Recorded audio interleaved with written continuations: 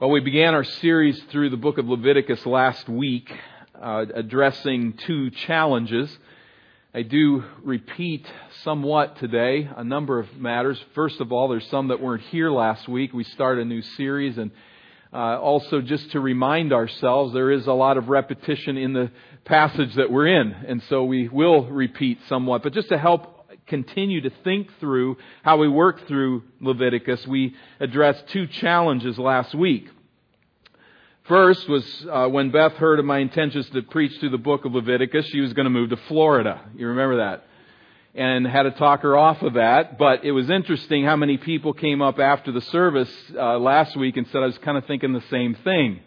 So we're making progress here, but her response, and the response of many, casts light on one of the great hurdles as we, as new covenant believers, face when we come to a book like Leviticus. Why spend our time reading about animal sacrifice? The rituals that are involved there. Why read about what you do with the entrails and the skin and the bones and why you deal with these carcasses? And then we move to skin diseases and mold in houses and rituals that seem so odd and strange to us. And indeed, we know theologically, Jesus fulfilled the law. What can a long journey through the book of Leviticus yield that a simple reading of Hebrews does not? Jose asked us last week, how can you be sure that Jesus is God's Messiah?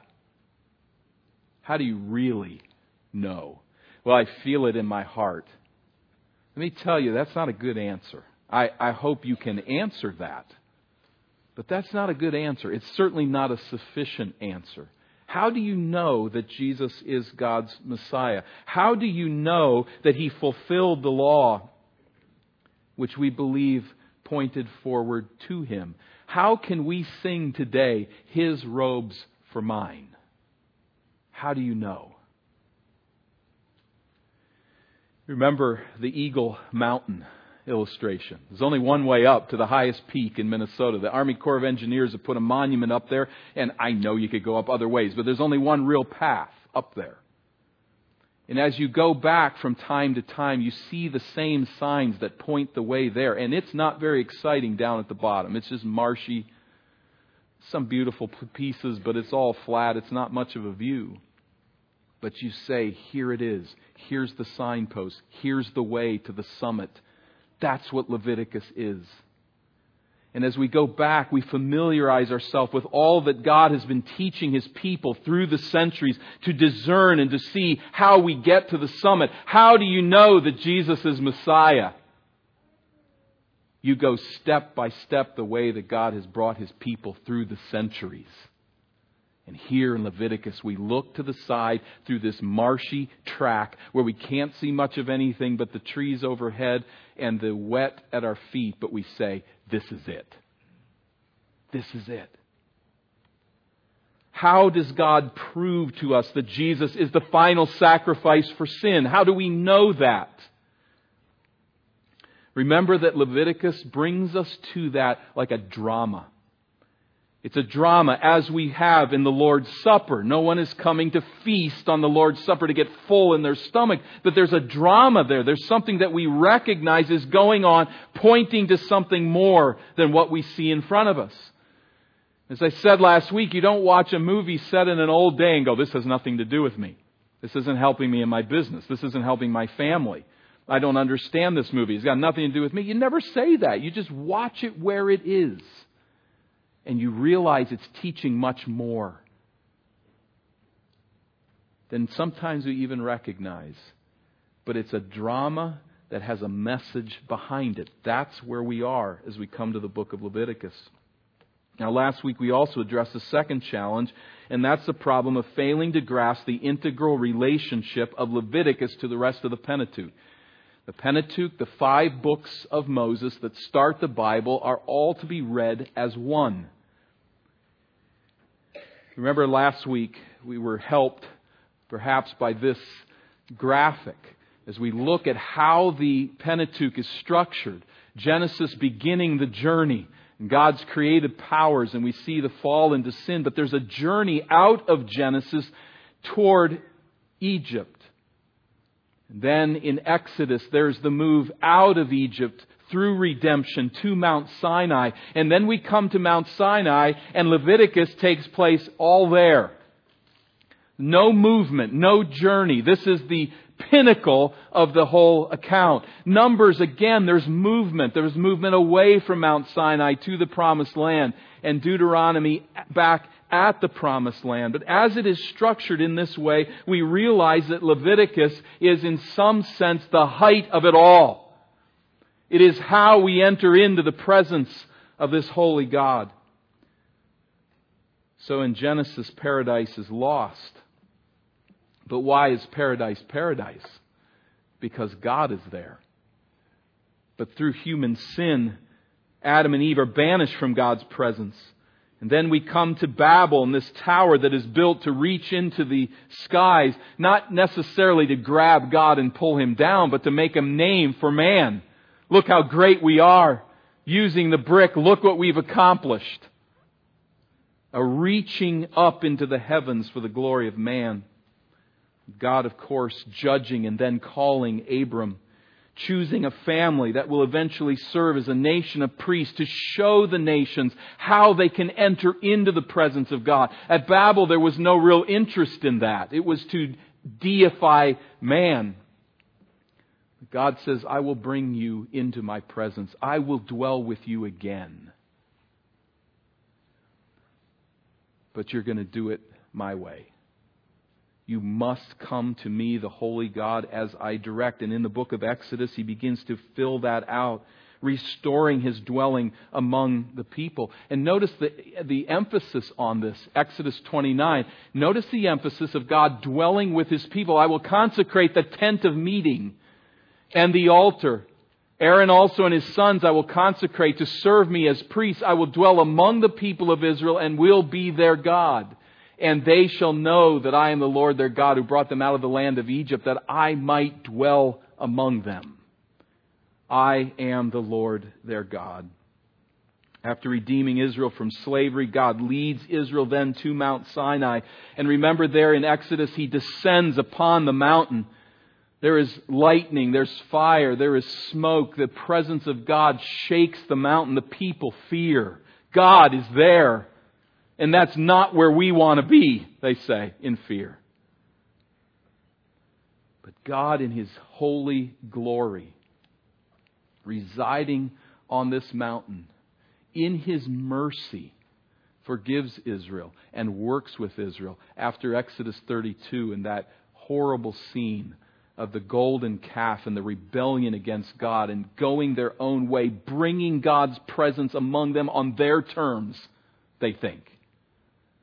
God in His mercy and grace forgives and comes down from Mount Sinai into the presence of this people. It's not because they deserve it, but in His mercy He comes to them to meet them and comes to dwell among them.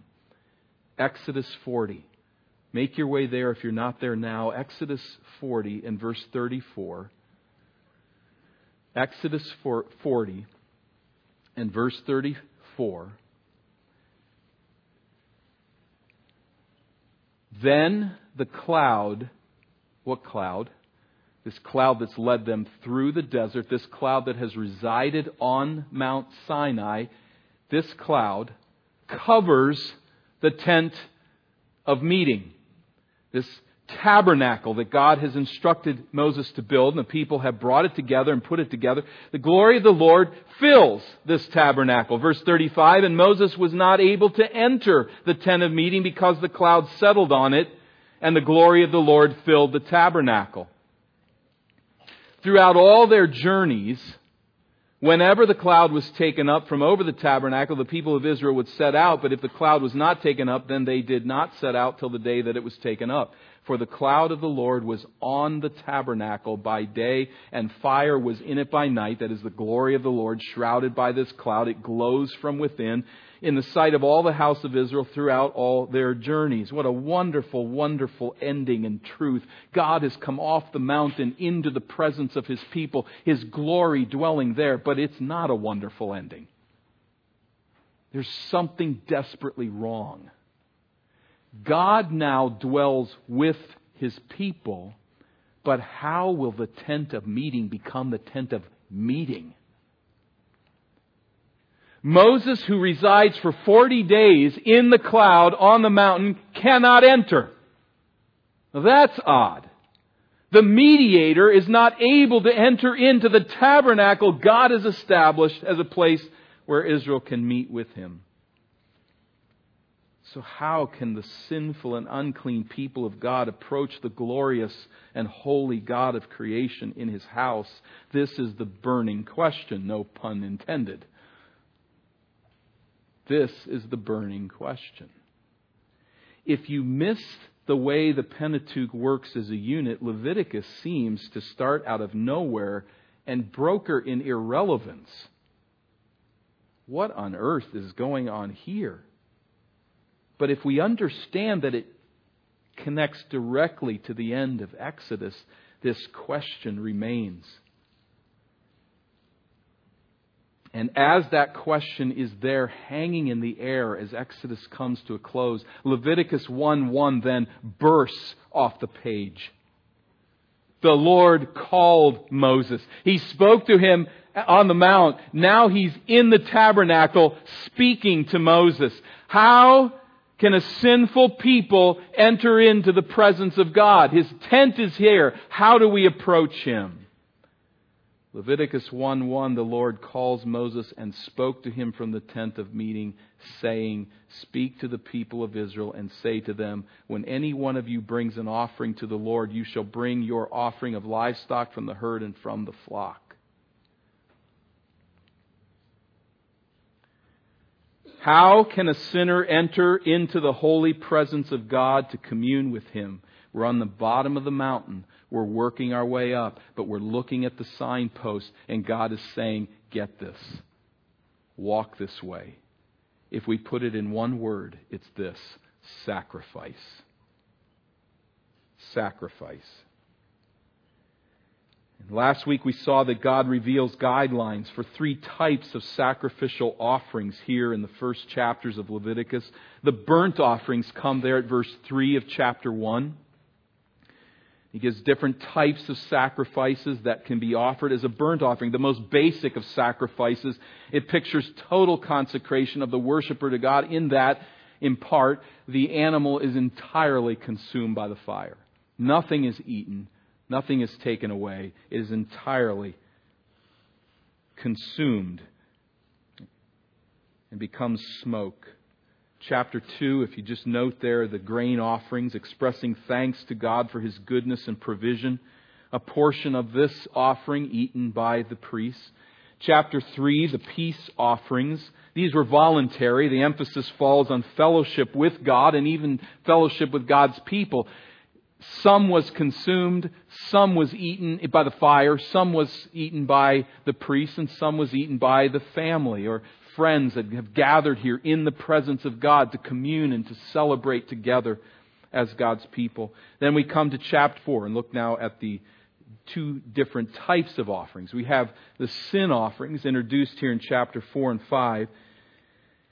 2 more types of sacrificial offerings are provided here for God's people, but these 2 sacrifices are distinct from the first 3, but they're also very similar to one another. We distinguish the 2 only because there's different sacrifices, different animals are offered, and there's different ritual with the blood. But as these 3 types of sacrifices in the first 3 chapters address sinners, in a sense, as sinners by nature, we must come to God through sacrifice. We come as sinners. Even if it's just fellowshipping with Him and with others, we must approach with sacrifice. But here in chapters 4 and 5, these are offerings that look at sinners committing actual sin. We come as sinners by nature, and undoubtedly there are acts of sin that are part of that as we deal with these first three sacrifices. But here we deal now with specific acts of sin and acts of omission that violate the Word of God. So the first, referred to as sin offerings here in our ESV, you might have a different translation than sin offering, but the idea here is one that brings us to committed sin. So the Lord spoke to Moses, chapter 4, verse 1. And He says this, "Speak to the people of Israel, saying, if anyone sins unintentionally in any of the Lord's commands about things not to be done, and does any one of them, if it is the anointed priest who sins, thus bringing guilt on the people, then he shall offer for the sin that he has committed a bull from the herd without blemish." We have to stop here, and we're going to have to stop for just a few moments. Have you ever been confused by this? If anyone sins unintentionally, I sin a lot. I confess my sins all day long. Not too often do I sin and go, I didn't mean to do that. Right? I mean, we don't, if you think of unintentionally a certain way, and our English minds hit us and say, well, what's the opposite of unintentional? It's intentional. Doesn't most of our sin fall under the category of intentional? It does, certainly, and this is where we run into one of those problems with the Hebrew word. I don't know if it's ever hit you before. If you've read through Leviticus before, you've run into this word from time to time. But actually, the Hebrew word is not the opposite of intentional. It's saying something more like this: that was a mistake I wish I had never made. Unintentional sin, that was a mistake. That was an error. That was a violation of God's word that I wish I had not done. That's the idea. I sinned. I broke God's law. I meant to. It was intentional in that sense. But now that the deed is done, I wish I had not done it. I confess that I erred, and I repent. That's the idea. So, with perhaps a little help here with the slide, in the Hebrew Bible, if anyone sins unintentionally, means something like if anyone has a repentant attitude about a sinful mistake he or she has committed against God. It's unintentional in that sense. I wish I hadn't done it. So what the emphasis is not on what your brain was thinking and whether you meant to do it or not, but rather what you think about it now that the deed is done.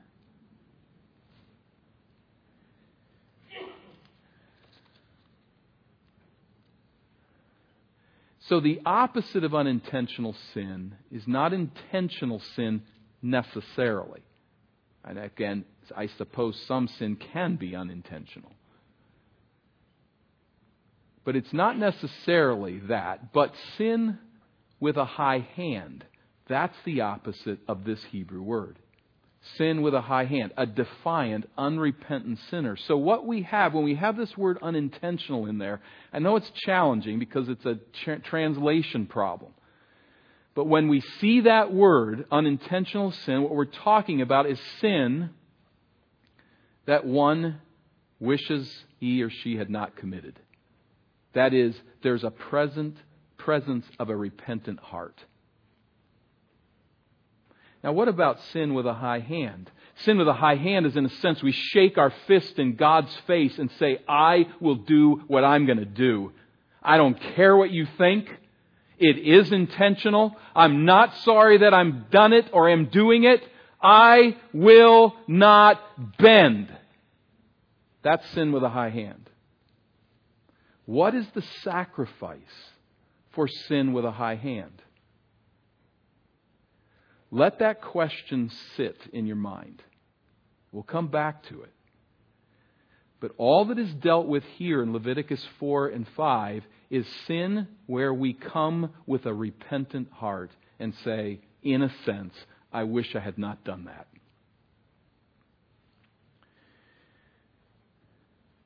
So back at Leviticus 1:1, we'll get out of it.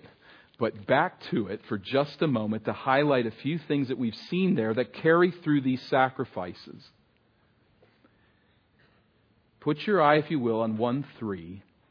If his offering is a burnt offering from the herd, he shall offer a male without blemish. He shall bring it to the entrance of the tent of meeting. Remember the significance here. How do sinners enter into the presence of God? Sacrifice. Notice the word, he shall bring.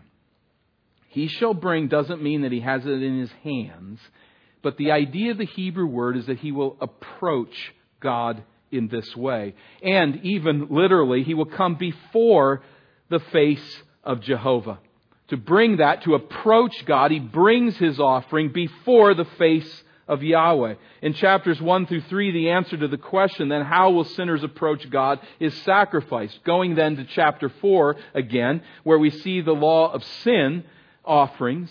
If anyone sins unintentionally, that is, wishing that he had not done that, it might be something he doesn't know about, but it's often intentional, but having this repentant heart, even if, verse 3, it's the anointed priest, probably the high priest, then the high priest shall offer for the sin that he has committed a bull from the herd without blemish to the Lord for a sin offering.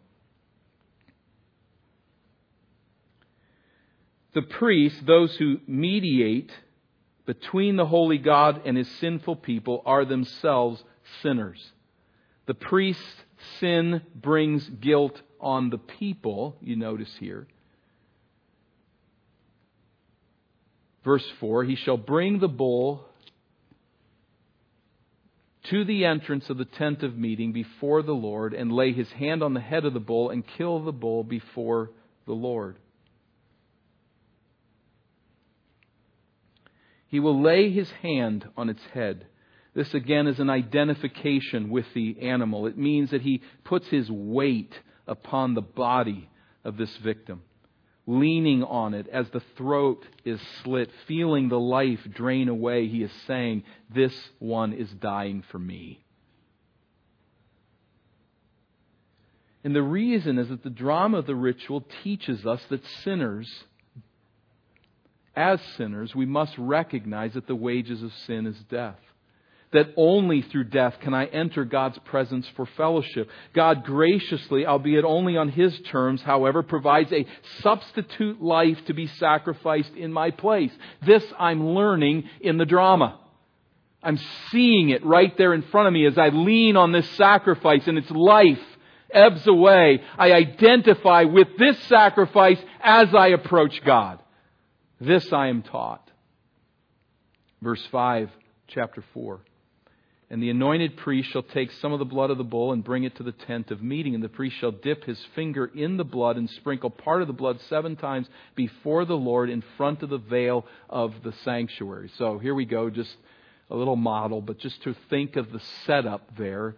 Entering in with the blood of sacrifice, he goes into that tent. And if we would see the approach from this angle, from this graphic, he's going to go into the altar of incense and there sprinkle the blood inside the tent. Now this is a priest in sin, and so only a priest can go in here. But he goes into this place before this. That isn't a photograph that Moses sent us, but it looks something like that. And you notice the horns on this altar of incense. This is where the incense is burned before the holiest place where God's ark and presence are. And what is it doing? It's simulating, in a sense, the glory cloud, the cloud on the mountain, now the mountain in the tabernacle, the presence of God here. He comes to this approach in the presence of the glory of God, and he brings the blood here. Only through blood does he so approach. Verse 7, and the priest shall put some of the blood on the horns of the altar of fragrant incense before the Lord that is in the tent of meeting, and all the rest of the blood of the bull he shall pour out at the base of the altar of burnt offering that is at the entrance of the tent of meeting. So at that altar, at this altar, perhaps on the ground it would seem, blood is applied for the priest. We're not provided here with reasons for this ritual. But it was clear that blood must be shed in order for the Israelites to gain the purification necessary to enter into God's holy presence. Verse 8, and all the fat of the bull of the sin offering he shall remove from it, and the fat that covers the entrails, and all the fat that is on the entrails, and the 2 kidneys with the fat that is on them at the loins, and the long lobe of the liver that he shall remove with the kidneys, just as these are taken from the ox of the sacrifice of the peace offerings. Refer back there if you wish. He's saying, and the priest shall burn them on the altar of burnt offering. But the skin of the bull and all its flesh and its head, its legs, its entrails, and its dung, all the rest of the bull he shall carry outside the camp to a clean place, to the ash heap, and shall burn it up on a fire of wood. On the ash heap it shall be burned up. Without doing too much to fill in the blanks, picture it. Blood running down the robes, the bloody hands, the blood at the altar, the blood in the tabernacle, the blood on the horns of the altar, because a priest sinned.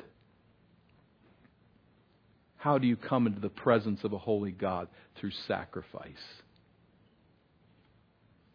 Death. For the priests. For the whole congregation, verse 13. If the whole congregation of Israel sins unintentionally and the thing is hidden from the eyes of the assembly, that is, they come repentantly, but there is sin that where they have broken probably a ritual of God's law, and it would have been pretty easy to do that.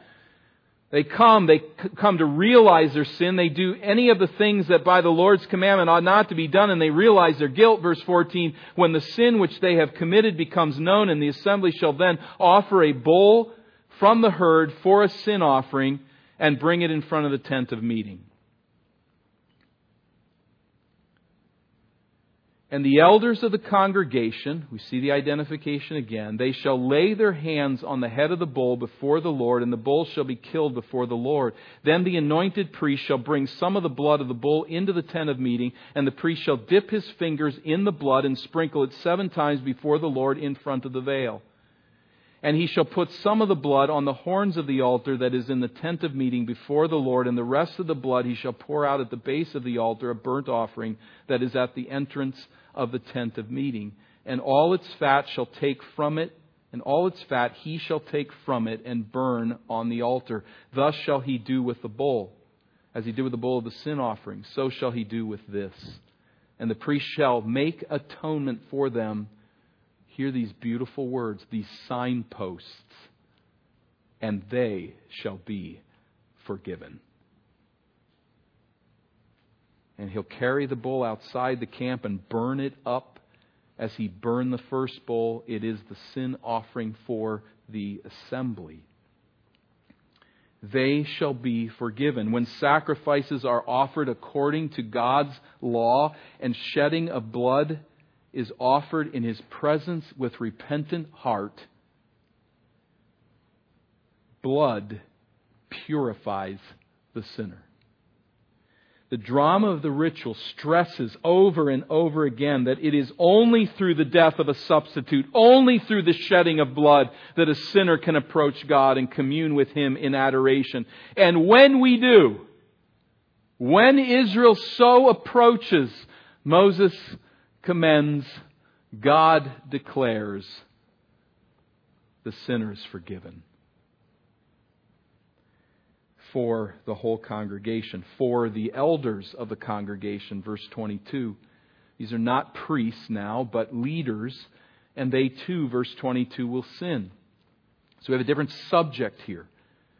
In chapters 1 through 3, the emphasis was much more on the different sacrifices, but here we have on the different people, and the sacrifice is appropriate. When a leader sins, verse 22, doing unintentionally any one of all the things that by the commandments of the Lord, his God, ought not to be done, and he realizes his guilt, that is, he comes to know he has broken the law of God, he comes to accept it and to come with repentant heart, or the sin which he has committed is made known to him, he maybe has broken the law of God and is not aware of it, he shall bring as his offering a goat, a male without blemish. Verse 24, here it is again.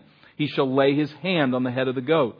Again, to put his hand on its head and to lean with strength on it, the Hebrew word says. He'll kill it in the place where they kill the burnt offering before the Lord. It is a sin offering. Then the priest shall take some of the blood of the sin offering with his finger and put it on the horns of the altar of burnt offering. That's the altar outside where the fire is blazing.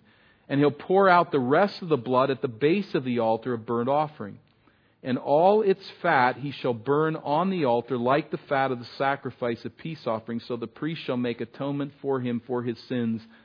Here it is again. And he shall be forgiven. And he shall be forgiven. A model of the tent of meeting. I don't know that it's a particularly good one, but this is a real one. But you see there the horns of the brazen altar. The blood placed there on those horns symbolically. What does all of that mean? We could think about it. We could conjecture. I'm sure that there's meaning behind it all. That's not conveyed to us. But he would put the blood there for the community elders who have sinned. And then verse 27, for everyone else. If anyone of the common people sins unintentionally in doing any of the things that by the Lord's commandments ought not to be done, and realizes his guilt, or the sin which he has committed is made known to him, he shall bring for his offering a goat, a female without blemish, for his sin which he has committed. A female offering is unusual among the approved offerings. The significance of this rule is not stated, but it would have served to distinguish a sinner's offering from that of a community offering, as priests offered sacrifices on the altar. I don't know what the reason is, but again, the consistency. Verse 29. Here's the pointer again. Here's the sign again. He shall lay his hand on the head of the sin offering and kill the sin offering in the place of the burnt offering. And the priest shall take some of the blood with his finger and put it on the horns of the altar of the burnt offering and pour out all the rest of the blood at the base of the altar. And all its fat he shall remove, as the fat is removed from the peace offerings, and the priest shall burn it on the altar for a pleasing aroma to the Lord, and the priest shall make atonement for him. Here it is. And he shall be forgiven. If he brings a lamb as his offering for a sin offering, he shall bring a female without blemish, lay his hand on the head of the sin offering and kill it for a sin offering in the place where they kill the burnt offering. Then the priest shall take some of the blood of the sin offering with his finger and put it on the horns of the altar burnt offering and pour out all the rest of its blood at the base of the altar. And all its fat he shall remove, as the fat of the lamb is removed from the sacrifice of peace offerings. And the priest shall burn it on the altar on top of the Lord's food offerings. And the priest shall make atonement for him for the sin which he has committed, and he shall be forgiven. As we move to chapter 5, the text draws out illustrations of some ways in which sinners might fail the Lord, necessitating purification sacrifices. Some of this, it's been assumed, they're learning as they break the rituals that God has established. But here, if anyone sins, 5:1, in that he hears a public adjuration to testify, and though he is witness, whether he has seen or come to know the matter, yet does not speak, he shall bear his iniquity. The elders put out a call. This has taken place. Has anyone seen anything? And he says nothing, even though he's seen something or heard something.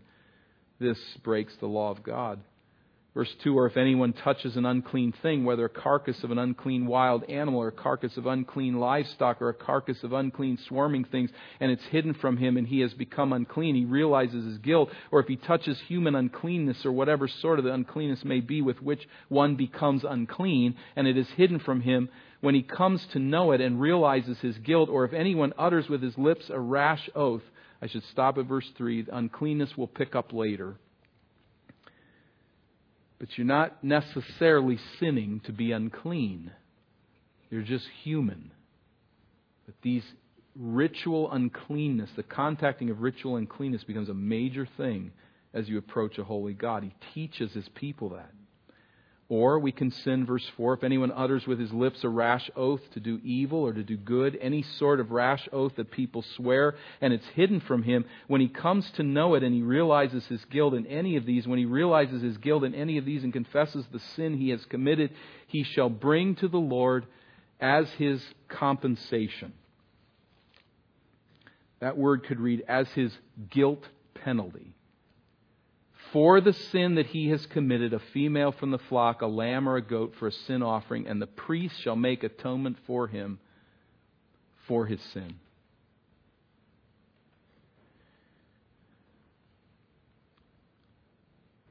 But if he cannot afford a lamb, it's expensive to give away a lamb, and many people would not have the ability. If he cannot do it, then he shall bring to the Lord as his compensation for the sin that he has committed 2 turtle doves or 2 pigeons, one for a sin offering, the other for a burnt offering. He shall bring them to the priest, who shall offer first the one for the sin offering. He shall wring its head from its neck, but shall not sever it completely. It's graphic. He's going to take the bird and twist its neck till it breaks, but he won't sever it completely. And he shall sprinkle some of the blood of sin offering on the side of the altar, while the rest of the blood shall be drained out at the base of the altar. It is a sin offering.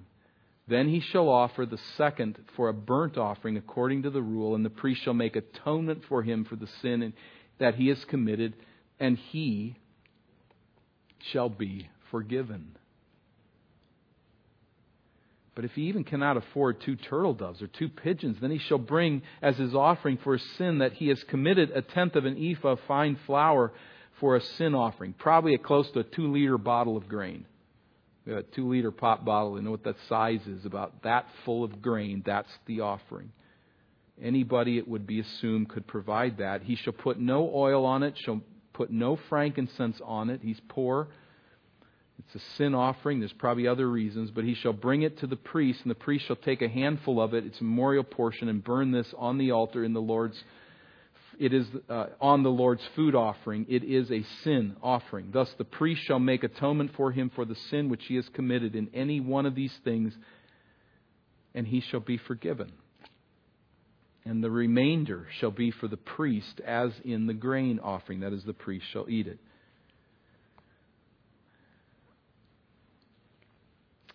God's instructions now shift to the guilt offering, which is almost indistinguishable from the sin offering, or I couldn't think of the word before, the purification offering. Sometimes it's called that.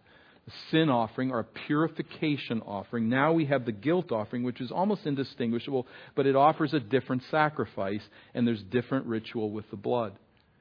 And so we read verse 14 that the Lord speaks to Moses saying, if anyone commits a breach of faith and sins unintentionally in any of the holy things the Lord, he shall bring to the Lord as his compensation, as his guilt offering, a ram without blemish out of the flock, valued in silver shekels according to the shekel of the sanctuary for a guilt offering. He shall also make restitution. So here we're dealing with harm that's been done to God by breaking his law, but harm that's been done to someone else. So he makes restitution for what he's done amiss in the holy things, and shall add 1/5 of it and give it to the priest, and the priest shall make atonement for him with the ram of the guilt offering, and he shall be forgiven. If anyone sins doing any of the things which the Lord commandments ought not to be done, though he did not know it, when he realizes his guilt, he shall bear his iniquity. He shall bring it to the priest, a ram without blemish out of the flock, or its equivalent, for a guilt offering, and the priest shall make atonement for him for the mistake that he made unintentionally, understand rightly, and he shall be forgiven. It is a guilt offering. He has indeed incurred guilt before the Lord. And the Lord spoke to Moses, saying, if anyone sins and commits a breach of faith against the Lord by deceiving his neighbor in a matter or of deposit or security,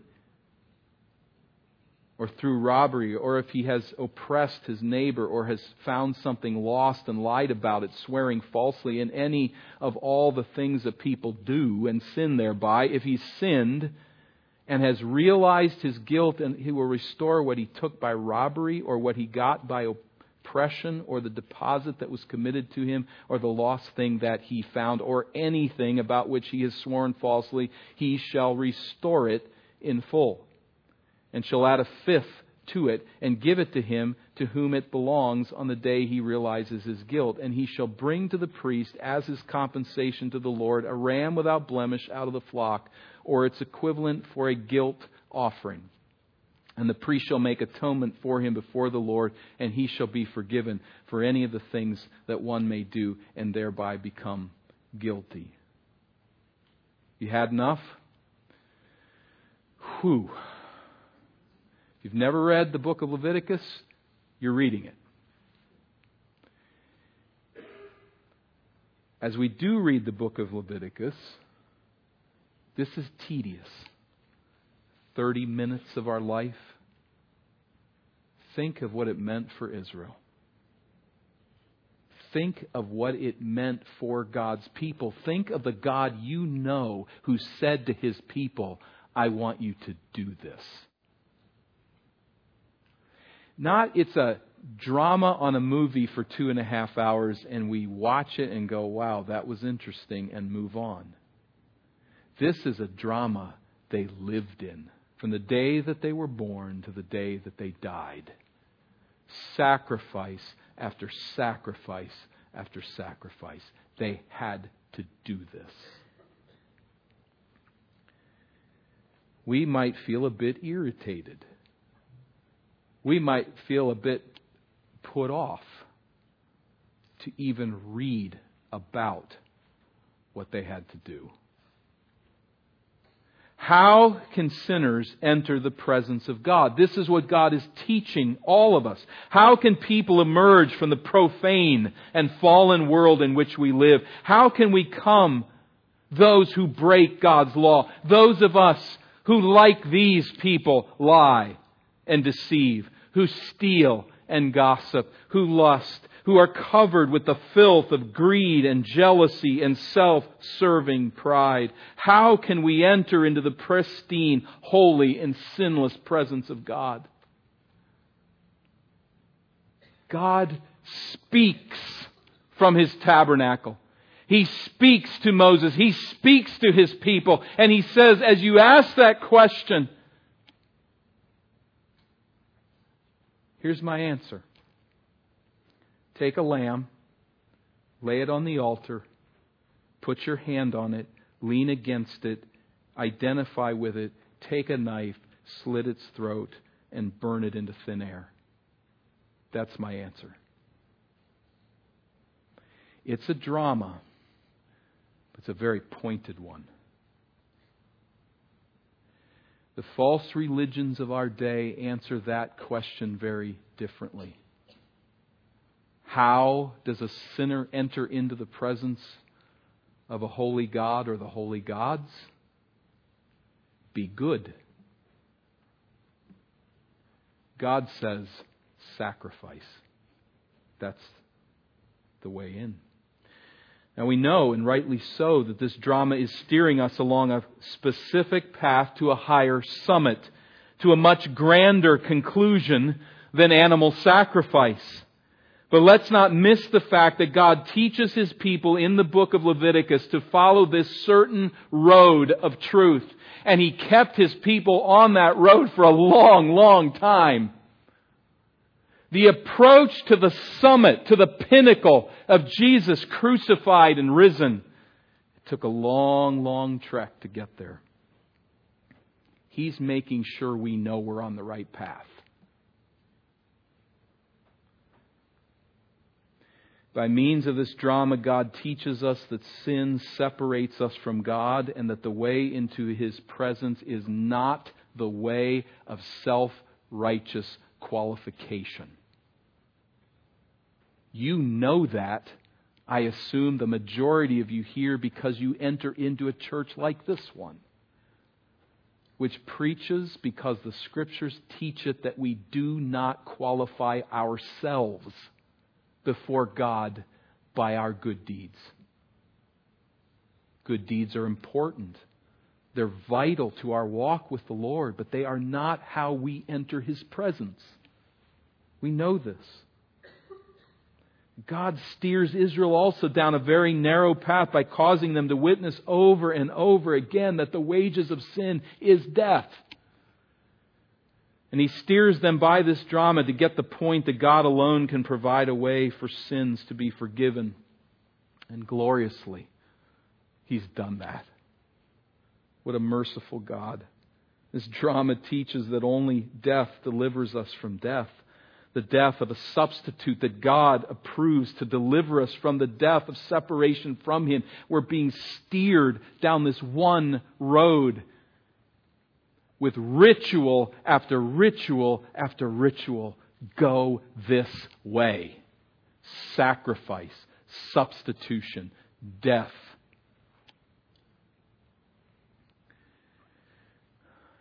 How could it be missed?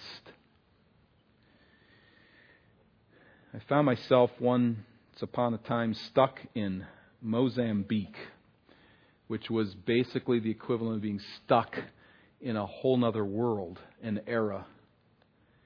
And just standing on the street, waiting to be picked up, rural setting, I saw out of the corner of my eye two guys that were moving rather quickly, and I looked more closely, and they had a goat between them, and they were kind of moving quickly with this goat toward the backyard of a business, of a restaurant. And I thought, I don't think it's going to end well for this goat. I just get the feeling. I don't know what's going on, but it's not looking good. And within a matter of minutes, that goat was strung up by its back legs, hanging upside down on a tree. And any question I had was pretty well confirmed. It's not ending well for this goat. And indeed, in a matter of moments, its throat was slit and the blood was flowing. Now, that really had an impact on a guy that gets his meat out of a package at the grocery store. You know, it was just something you don't forget. Killing an animal is something God gives us the right to do as appropriate stewards. But I don't know that anybody in Israel was jumping up and down to be involved in all of this. And taking the life of an animal has its certain pain for anyone that's rightly thinking. It's appropriate.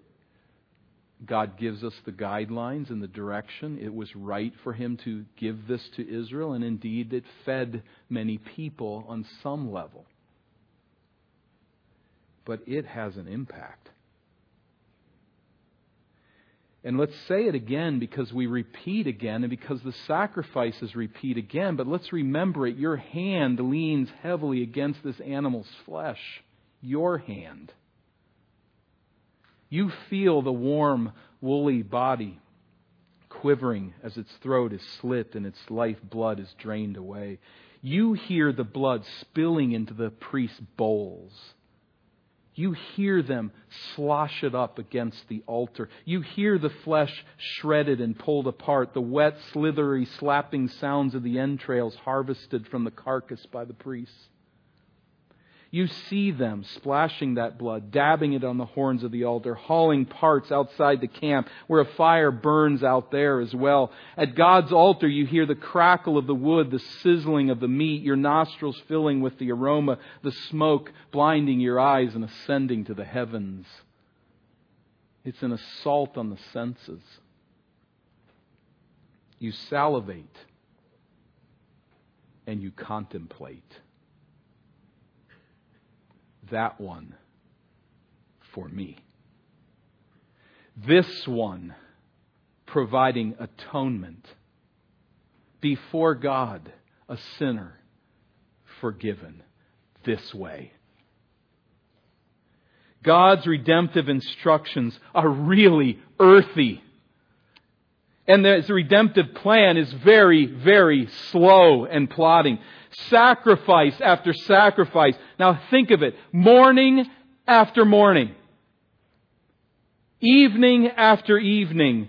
Day after day. Month after month. Year after year. Keep going. Generation after generation. And keep going. Century after century.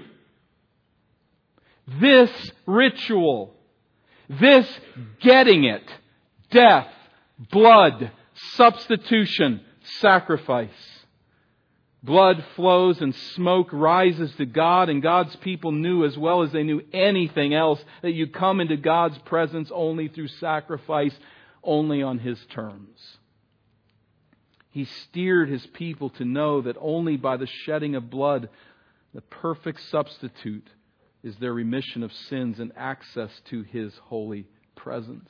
And you say, well, there are a lot of other ancient people who are doing the same thing. They're offering a lot of sacrifices too. Yes, they were offering those sacrifices to earn the favor of the God who will look at their offering and decide whether or not to receive them.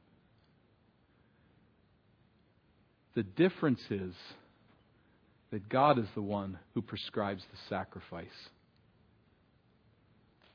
You come on His terms, and He promises forgiveness for a repentant heart. That's the difference. The pagan offers the offering and hopes it's good enough. Hopes that the gods will respond and be good to me as I've been good to you. But the believer in God comes on His terms, at His counsel, His way, to offer His sacrifice. And this is one of the ways we know who Jesus is, because He saves His people by means of His shed blood. And that's distinct. No religious teacher saves this way except Jesus. None. Of no other religious teacher can it be said, as John the Apostle says of Jesus, "This is the Lamb of God who sheds His blood in sacrifice and thus cleanses us from our sin." Steering us this way, we come to this unique Savior whose blood cleanses us from sin. No other religious teacher can do it, because once dead, they're dead. But Christ, laying down His life, lives. And so God points us to Him. Now I ask you to keep the idea of sin with a high hand in mind. Have you done that? This is the offering for unintentional sins, sins where we come repentantly knowing that we've made a mistake. I look at my sin and I say, I wish I had not done that. If you sin and go, I'm really glad I did that, and I'm really glad that God forgives, I'm not sure that you're forgiven. In fact, I would encourage you to realize you're not. But if you come with your sin and say, I know what I did was wrong, and I would like to not have done it, there's sacrifice for that sin. But what is the sacrifice for the high-handed sin that raises a fist in God's face and says, I will not yield, I will not bend, I will not repent? What is the sacrifice for such a sinner? The truth is this is something that God reveals by silence. Because there isn't one. There is no sacrifice in the Old Covenant for sins against God with a high hand. For the unrepentant soul, there is no more sacrifice for sin, and there is no forgiveness from God. Now, let me assure you that God is capable of forgiving anything. He has that power. He can forgive sin. Anything. We think of King David, who abused his power, who committed adultery, who murdered and deceived. But as he sought forgiveness from God, there was a sacrifice for that. And David even begins to look beyond the sacrificial system as he seems to sense in the wickedness of what he has done that something unique is needed here. It's not just the blood of the animal. He says in Psalm 51, O Lord, open my lips and my mouth will declare your praise. Open my lips from a heart that's been purified, and I will offer a sacrifice of praise to you. He continues, for you do not delight in sacrifice. I think we could say, you don't delight in sacrifice for sacrifice's sake, or sacrifice alone, or I would give it. You are not pleased with a burnt offering. Listen to what he says. The sacrifices of God are a broken spirit, a broken and contrite heart, O God, you will not despise. Every one of us comes to this place today with the darkness and the wickedness of sin in our history. If you don't see that wickedness in yourself, it is simply because you're blind. It's there.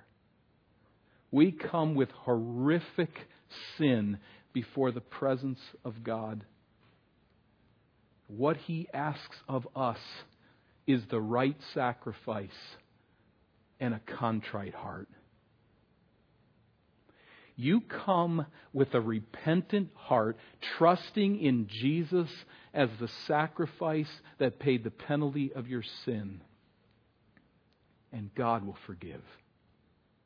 Not because you've earned it, not because you deserve it in any way, but because He's earned it. And He loves to give forgiveness.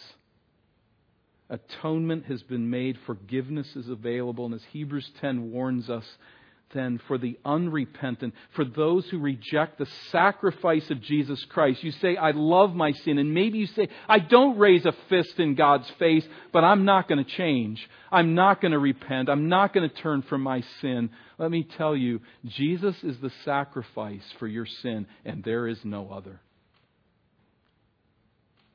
If you don't come now and turn from your sin and repent, there's no answer for sin.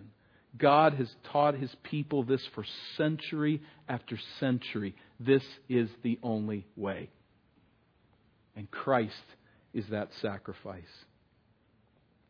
Do not sin with a high hand. Do not sin with an unrepentant heart. Come before Him now, whether you're a believer or whether you've never trusted Christ as Savior. Come today to this place and say, my sin is an act of rebellion against God.